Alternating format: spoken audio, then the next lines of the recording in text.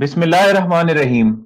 Ladies and gentlemen, Assalamu alaikum and welcome to episode 5 of The Scheme of Things. This is Zaki Khalid. And this is Taleb Ibrahim.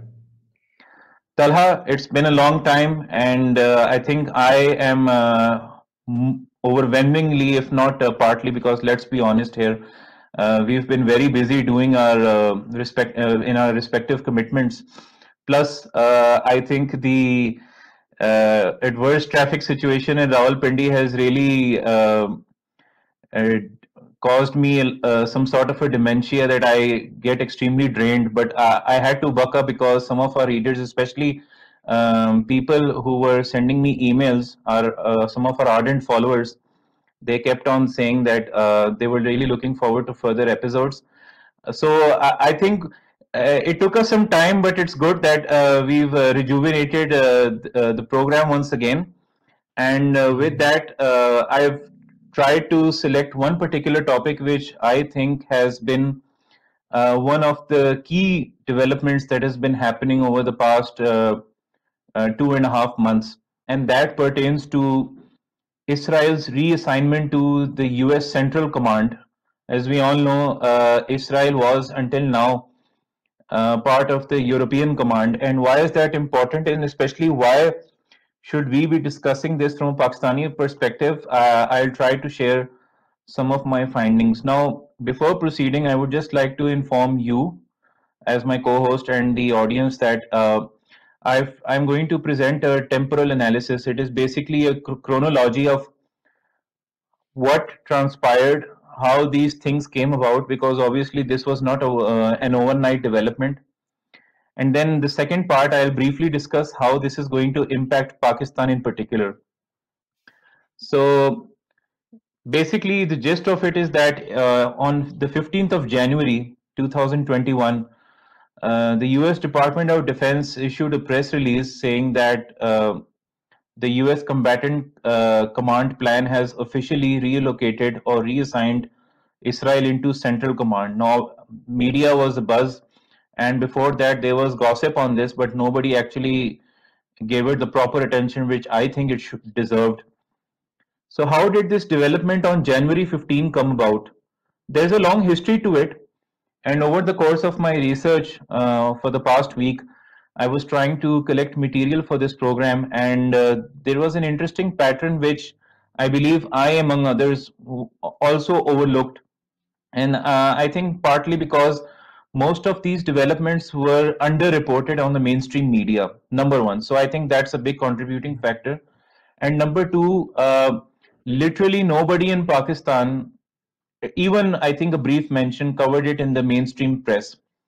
And not only Pakistan, I think we also have to give some benefit of doubt. Even the Central Command media outlets such as Pakistan Positive and these news agencies, they did not cover this for obvious reasons. So we're going to find out how did this come about. So it starts basically in 2018. So we'll have to go back and we'll have to start our journey from there. In March 2018, at that time, the commander of US Central Command, he was General Joseph Votel. Just to give you some context, who is Joseph Votel? If you remember that Joint Special Operations Command raid in Abbottabad, Pakistan, right? So at that time, Joseph Votel was the JSOC commander who had overlooked that whole operation. When he became a full general, a four-star general, and he was CENTCOM commander, he testified. It's a practice among the US lawmakers that whenever a military commander is appointed to a combatant command, they have to testify before the Senate and House Armed Services Committees. So General Joseph Votel, he gave a statement before the Senate Armed Services Committee describing the posture of Central Command, and he highlighted that, I quote, Iran remains the major threat to US interests and partnerships in the central region, unquote. And he went into details into how Iran was trying to, now I'm going to quote him again, Iran is also working through proxies and friendly political allies in Iraq, Syria, and Lebanon to establish an arc of influence or Shia crescent across the Middle East. As we navigate the many challenges and relationships in our region, we partially view them through the lens of countering Iran and diminishing malign influence, unquote. So this is the point where this tilt toward uh, attention on Israel from a CENTCOM perspective began. According to their understanding, the US understanding, the regime in Tehran needs to be deterred and is, according to them, a malign influence in the region. So we used to think that, I personally also used to think that it is only the Arabs who claim that Iran is trying to create a so-called Shia crescent around the Middle East and the Levant. But now we see that this is something I was surprised when I came across this posture statement. I didn't see this before, that the US itself echoes similar sentiments and it strongly believes that that is the case.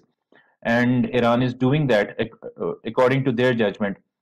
So what happens is, when he delivered this statement, the next month, which is April 2018, for the first time in history, now this is unprecedented, for the first time in history, a commander of US CENTCOM visited Israel. It never happened before by any office holder. So Votel visited Israel, and it was an unannounced visit. And why did he visit? Because he wanted to discuss Syria and tensions between Jerusalem and Tehran. He met the then IDF Chief of Staff Gadi Eisenkot and National Security Advisor Meir bin Shabat and other senior defense officials. Interesting fact, Meir bin Shabat is still the National Security Advisor of Israel, and he has been consistently overlooking the normalization affairs between Israel and Arab countries. So you can see that policy continuity going on, irrespective of the fact that Votel got changed and now you have Kenneth McKenzie, who is the central commander. So April 2018, Votel visits Israel. In May 2018, and I think this is the juice, and this is the most important development, and it surprises me that this has been so underlooked. And I read the document. It was a special task force report prepared in May 2018 by the Jewish Institute for National Security of America, JINSA. It's known as JINSA. So JINSA published this task force report titled Strengthening US-Israel Strategic Cooperation. Now the question is, who were the members of this task force? It was led by Admiral retired James Stavridis, who is a former European Command Commander of the US Navy. And some of the task force members include former members of European Command and the US Missile Defense Agency. So we are talking about big former guns in the Pentagon sitting together for JINSA, a Jewish Institute on National Security in the US. And they published this report, and it's a very detailed report. I will share after this recording, I'll share the document with you, and I'm sure you'll find it a very interesting weekend read. One of the highlights in that report is that they propose the US should elevate Israel's official standing as an ally equivalent to that of Australia. Now, they particularly mentioned Australia because although Australia is part of the Five Eyes, it has a special status when it comes to signal intelligence sharing with the US. So one of the prominent takeaways and recommendations from that task force report is that Israel should be given a status equivalent to that of Australia, so that there is full spectrum of intelligence coordination between Washington and Tel Aviv. And now I'm going to share an extract from that report. It specifically mentions for the first time that Israel should be reassigned from European to Central Command.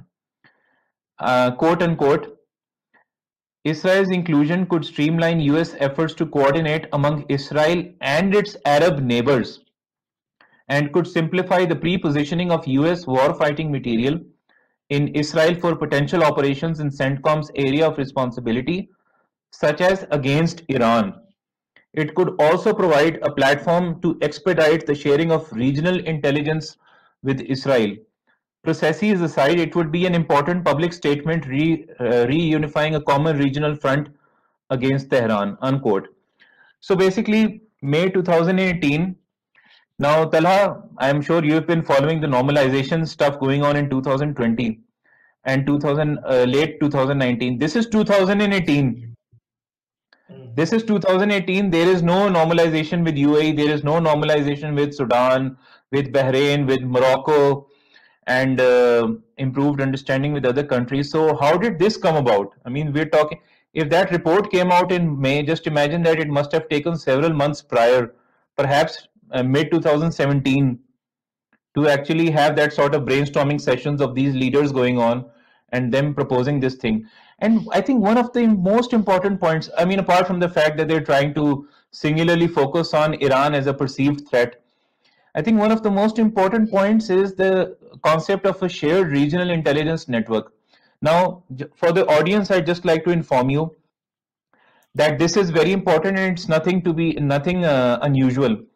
Why? Because, well, Pakistan, among other countries, Pakistan and Jordan, and we have Egypt, and we have Saudi Arabia, UAE, etc.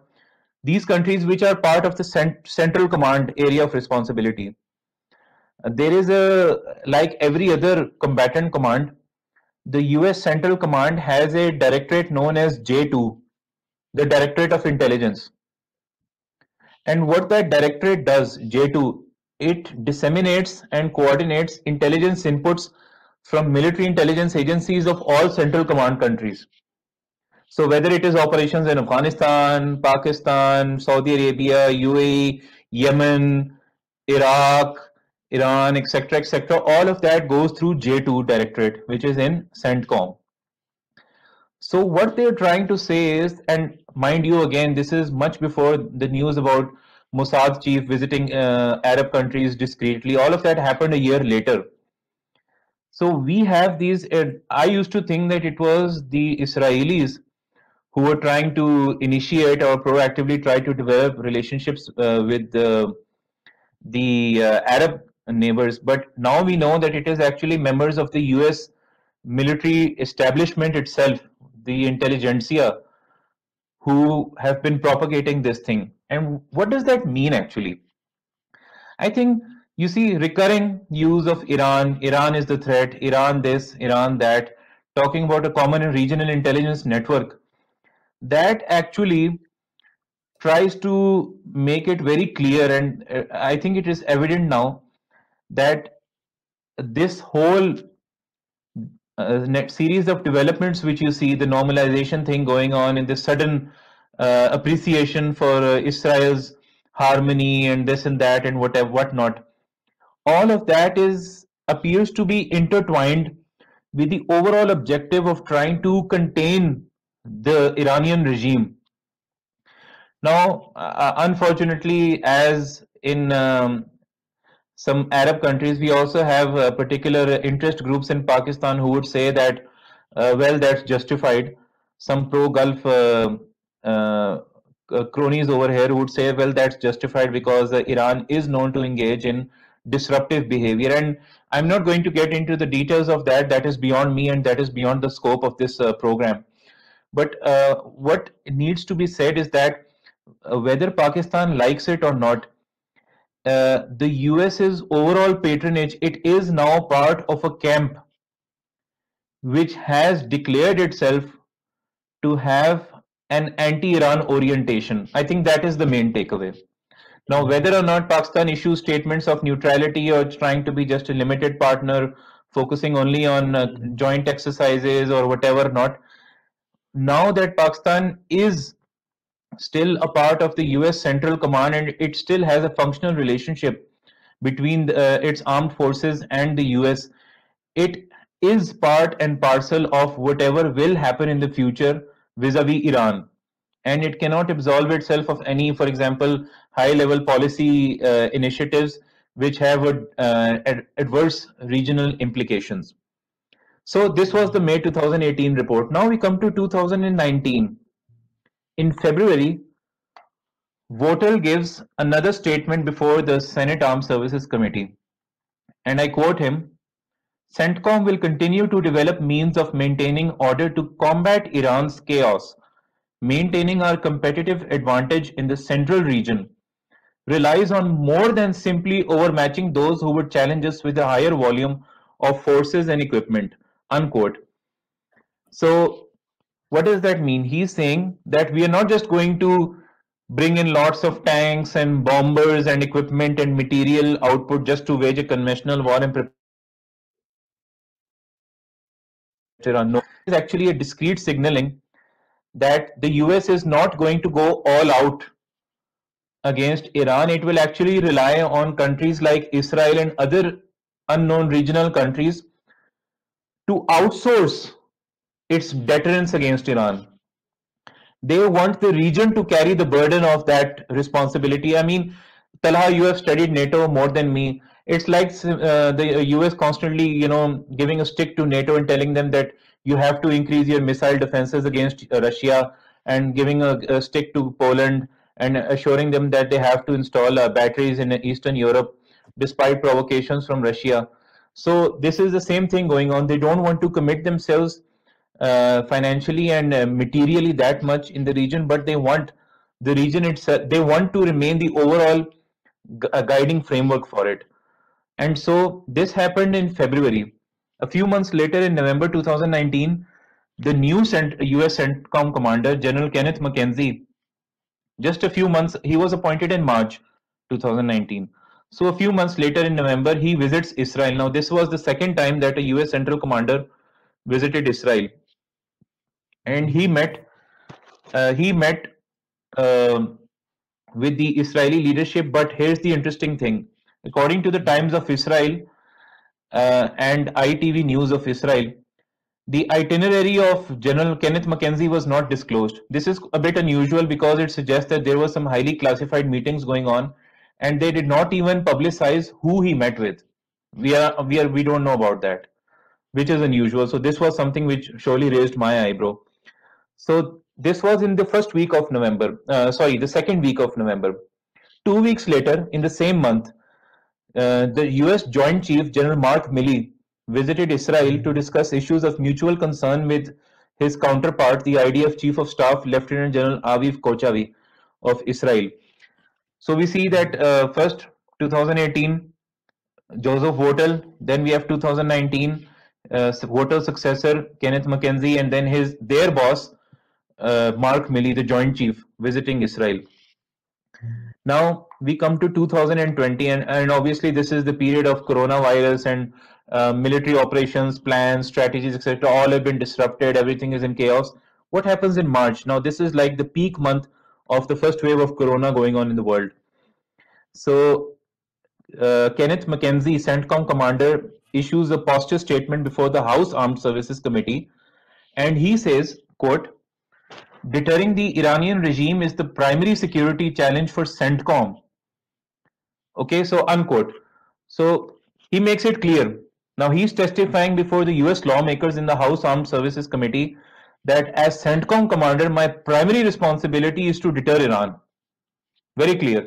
We don't need to get into the details of it. I think it's very evident. So now I'll move on. In June 2020, 3 months later, there was an interesting conversation of General Kenneth McKenzie with the Middle East Institute. I know you're a follower of MEI. So they had a one-on-one with McKenzie. And this is something which I noticed in one of his statements which he made over there. He said, quote, "From where I sit today, the greatest threat to stability and security in the region is Iran. Our responsibility is, as US Central Command, to deter Iran from taking actions either directly or indirectly against the United States or our allies and partners in the region, to attempt to act against the maximum pressure campaign as it continues," unquote. Now, obviously, who is he actually referring to when he says against our allies in the region? Obviously, the Gulf countries, but we also have to keep in the fact that he could also be referring to Israel, since he just visited that country a few months prior. So in December 2020, so this is just, I think, the end of last year, a group of Republican senators, now I have to emphasize this again, Republican senators, not a single Democrat. This was not a bipartisan move. For those unfamiliar with US politics, mostly it is very common that there is bipartisan support for radical policy changes within national security decisions and lawmaking which is going on in the US. Now, a bill was passed in December 2020, moved by an all-Republican coterie led by Republican Tom Cotton of Kansas. And that bill is titled Israel CENTCOM Reclassification Act, ICRA, the Israel CENTCOM Reclassification Act. It mentioned that Israel's placement in European Command would, quote, optimize coordination among the US, Israel, and their partners in the Middle East, unquote. It made special mention of Israel's normalization with certain Arab countries while reaffirming shared threats from Iran. And finally, we have next month in January 2021, we see the Department of Defense issuing a press release that we have decided that we are going to reassign Israel to Central Command. So if you analyze that chronology, which I have just listed down in detail, I will share the document with you. It has all the references which I have extracted. You can see a very clear pattern going on. So this was not more than, I think, 4 years ago, not more than 4 years ago, if you take to 2017 into consideration. What changed? I think for a matter of fact, we have to keep some other parallel developments into perspective. Is it just Iran? Absolutely. Absolutely. Is it just Iran? I think, as I mentioned in one of my pieces for CSER, I think it has also got to do with Turkey and the energy geopolitics of the Eastern Mediterranean. You know, why I say this? This is not just me, an individual, saying this. But if you read the other statements delivered by US Central Command and other combatant command leaders over time, they have actually tried to have sympathy for Israel, which actually claims that it is not just Iran, but the entire Bab el Mandab Strait, the Red Sea, that area which has the critical choke points of maritime traffic, which carries trade and other supplies to and from the Mediterranean to Indian Ocean. And I think we've seen many developments going on. There's this strange synchronicity going on. Russia is reinvigorating its efforts to establish a base. We have the US Africa Command and European Command integrating their US Army component for the Mediterranean, as we discussed in our previous episode of the scheme of things. And we have all these other developments. So, in conclusion, what does this have to do with Pakistan? Well, for a matter of fact, now let me share something which it is something, an extract from my upcoming perspective paper for CSER. And now that Aman exercise has been carried out by the Pakistan Navy, just a very small example. I'm going to give a local example. Now there is an Israeli naval liaison officer in Central Command headquarters and the 5th Fleet, mind you. Now they have gone out and packed their bags from European Command. Now they will have access to briefings about maritime security and developments in the Indian Ocean region, particularly the Western Indian Ocean. So now, whether you like it or not, or whether Pakistan concerns itself beyond the Red Sea or not, Israel has developed and gained access to critical intelligence concerning the Western Indian Ocean. And when we talk about Israel, we are also talking about the fact that Israel has a reportedly joint intelligence base with the UAE in Socotra Island of Yemen. And we also need to understand the fact that India is a reliable and accessible partner for Israel when it comes not just to intelligence, but also the fact that the US and India signed a maritime information technical sharing agreement. This is also mentioned in my paper. Why is that important? I'll let the readers read details in the upcoming paper. But we need to understand that now the dynamics have changed. Now, whether Pakistan likes it or not, there is camping going on. We can still decide to remain neutral or try to reaffirm our credentials as a country which would like to stay away from these developments. But the fact of the matter is, whether we are talking about Afghanistan, whether we are talking about Yemen, whether we are talking about Iran also, all of these overall regional developments are taking place under the umbrella of Central Command, and which we obviously know has its headquarters in Florida, but the Navy component is headquartered in Bahrain. So all of these things which are going on, Now Israel is a stakeholder. This prompts the question, will Pakistan now, in the coming future or in the long term future, accept the fact that it will have to maintain some sort of communication, formal military communications with a particular country? Who knows? The fact of the matter is that whether there is any channel going from Pakistan or not, but the US is leading the effort.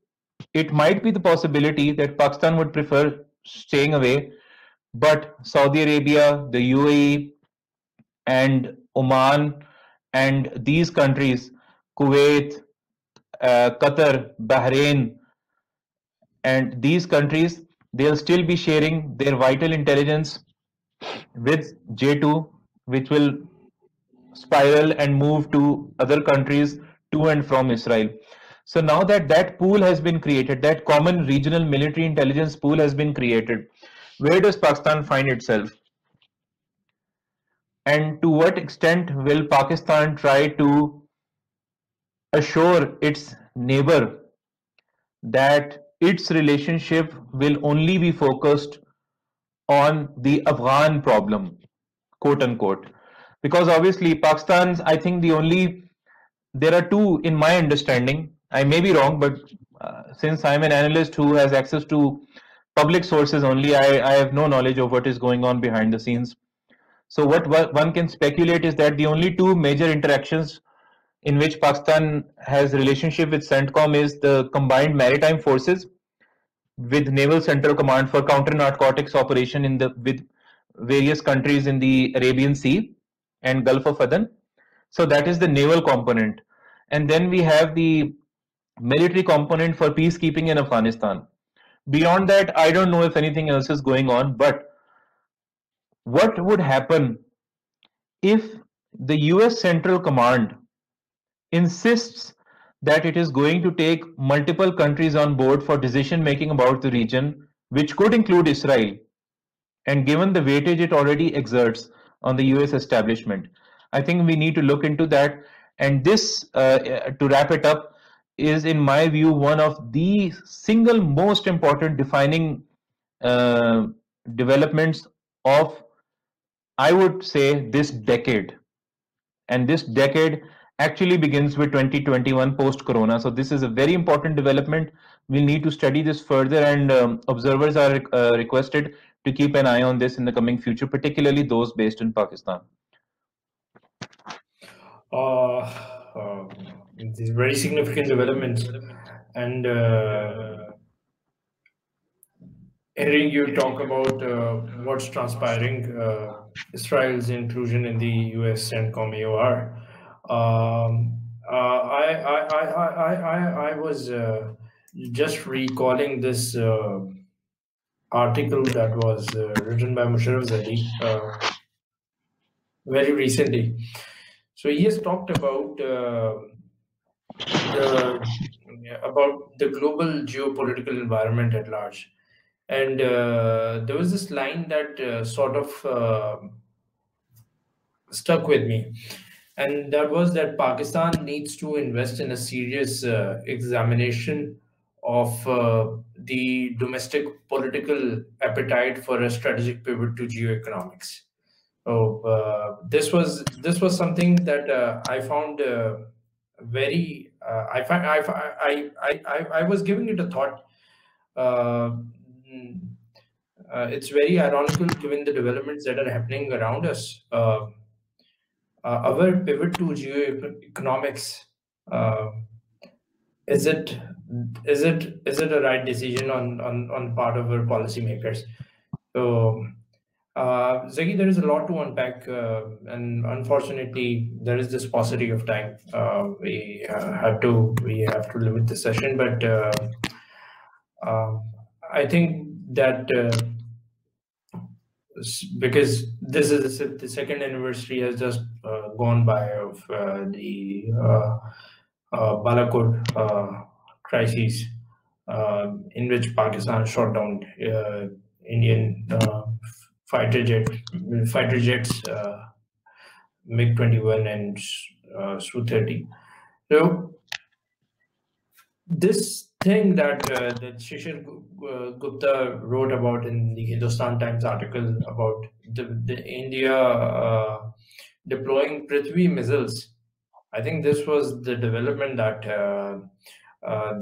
this news that came out after 2 years of what happened back in February 2019. I think this has definitely raised some eyebrows, and this It has upped the ante. It is up the ante, and whether the international community, in particular the Beltway analysts who make up this larger narrative of India being a responsible nuclear state, talking about the robustness of India's deterrence. I think they need to reflect on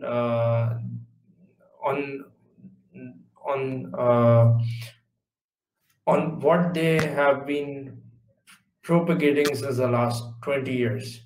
Yeah, I mean, they kept on saying that their operational doctrines and their conventional weapons are enough, and they actually kept on arguing that Pakistan's tactical nuclear weapons are offsetting the strategic stability equilibrium. And ironically, now the larger neighbor that deployed a strategic arsenal against Pakistan, that just goes to show you who is actually took the more risky move, despite being a larger country with a larger conventional force. And I think it merits attention, excuse me, that I believe Asma Khalid wrote a very interesting perspective paper for CSCR on this. I found it to be a very interesting read about how the gist of it is that India's operational doctrines have actually been, what can you say, there has been an own goal from the Indian side. Yes. Because you mentioned Shishir Gupta. Now, I think you would know that, just in case the viewers don't know, Shishir Gupta is known to be a henchman for the Indian national security establishment. So whatever he is saying, it is 101% legitimate. Right from the horse's mouth. And what baffles me is that they actually, after 2 years, they actually want the world to know that we did this. So was that intentional to try to deter Pakistan? Were they trying to send out strong signals and trying to take a stand for what they believe in their perception to be right?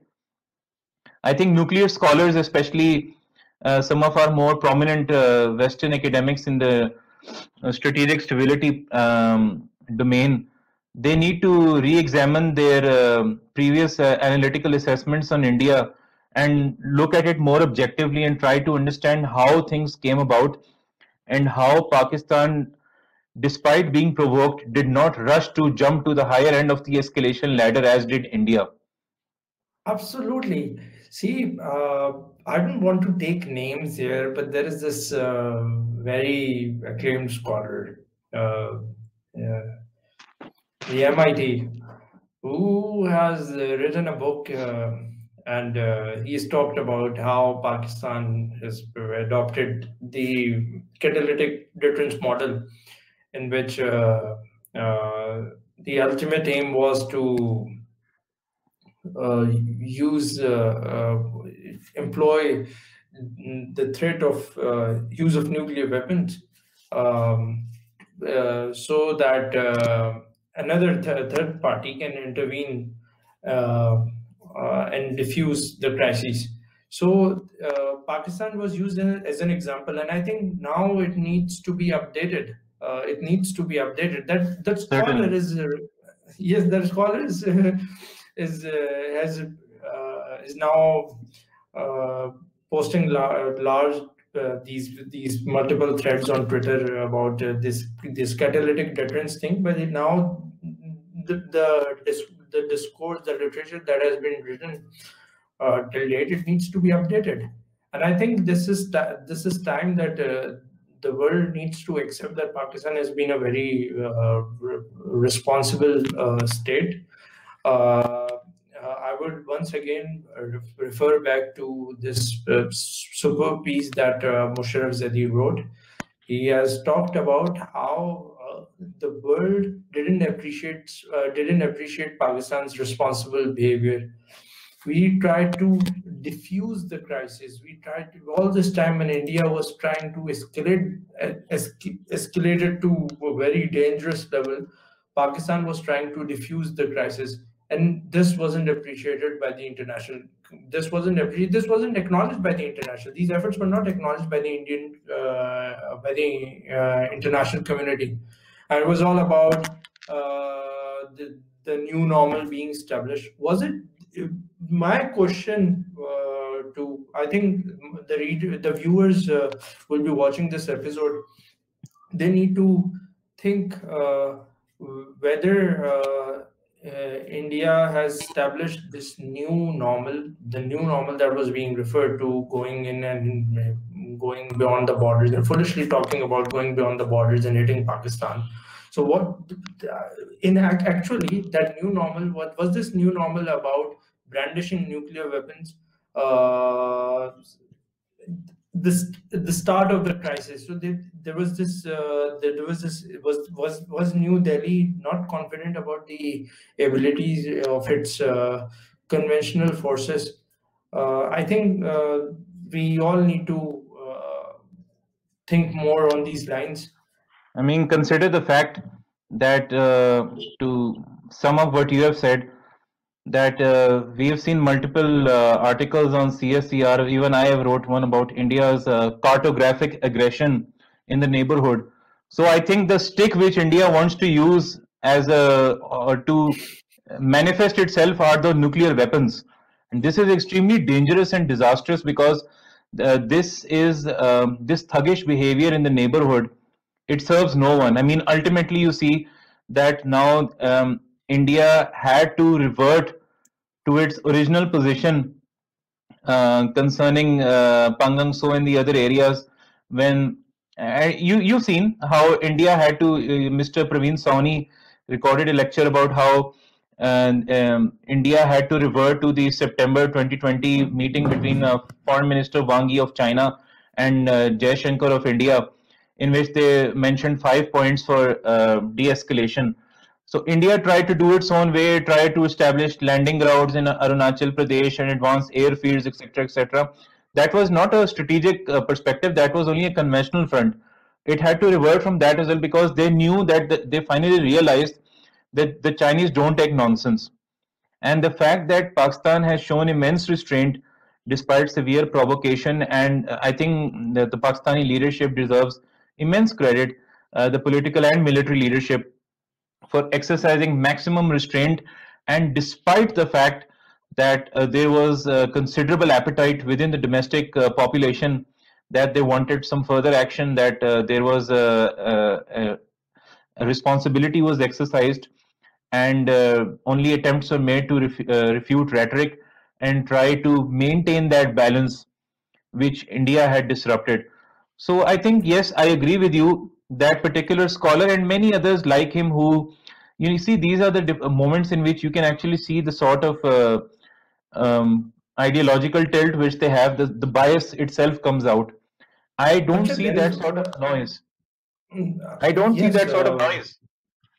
Absolutely. Now there is another more interesting aspect. I don't know. Now this is being some sort of impression is being given that regarding the ceasefire that has happened, that once again this impression, now the roles have been reversed. Initially, they used to say that the civilians wanted to bring forward the hands of the civilians were interested in making peace with India, but the military wasn't on board. This time, you can observe a certain twist in narrative, and that twist is that they are trying to paint that as if the military is now more keen on being friends with India, and the civilians are not happy with it. So it's quite ironical, because in the last 20 years there was this impression that was being given, even at the time of Mumbai attacks. It was like that. At that time there was Pakistan People's Party government, and this impression was given, perhaps, that PPP was we wanted to send an agency chief. Yes, one will bridge the gap, but because the military wasn't on the same page, so this terror attack happened. I understand. So sometimes they suddenly label the military on our side as a saboteur of peace, and then suddenly now they say that they are the biggest lobbyist of peace. I mean, that whole labeling gimmick which is going on. Sometimes you label them as saboteurs, and sometimes you label them as lobbyists. I think once and for all, you have to make up your mind. Ultimately, I think so far what we have seen and what has been demonstrated, Talha, is that there is irrefutable evidence that Pakistan's leadership has displayed utmost rationality and consistency of thought when it comes to handling any all sorts of regional crises, whether it is India or it is Afghanistan. But when we are talking about India, you can see that rationality continuing despite the change in political leadership. That is a very welcome development. Absolutely. Zaki, I think we need to conclude the session. Yes, absolutely. And it was great to have the show back on again, and inshallah we'll be more consistent in the future. Talha, thank you for your time, and I know you're in a bit of a rush, so I wish you the well in that. And until next time, Allah Hafiz. Allah Hafiz.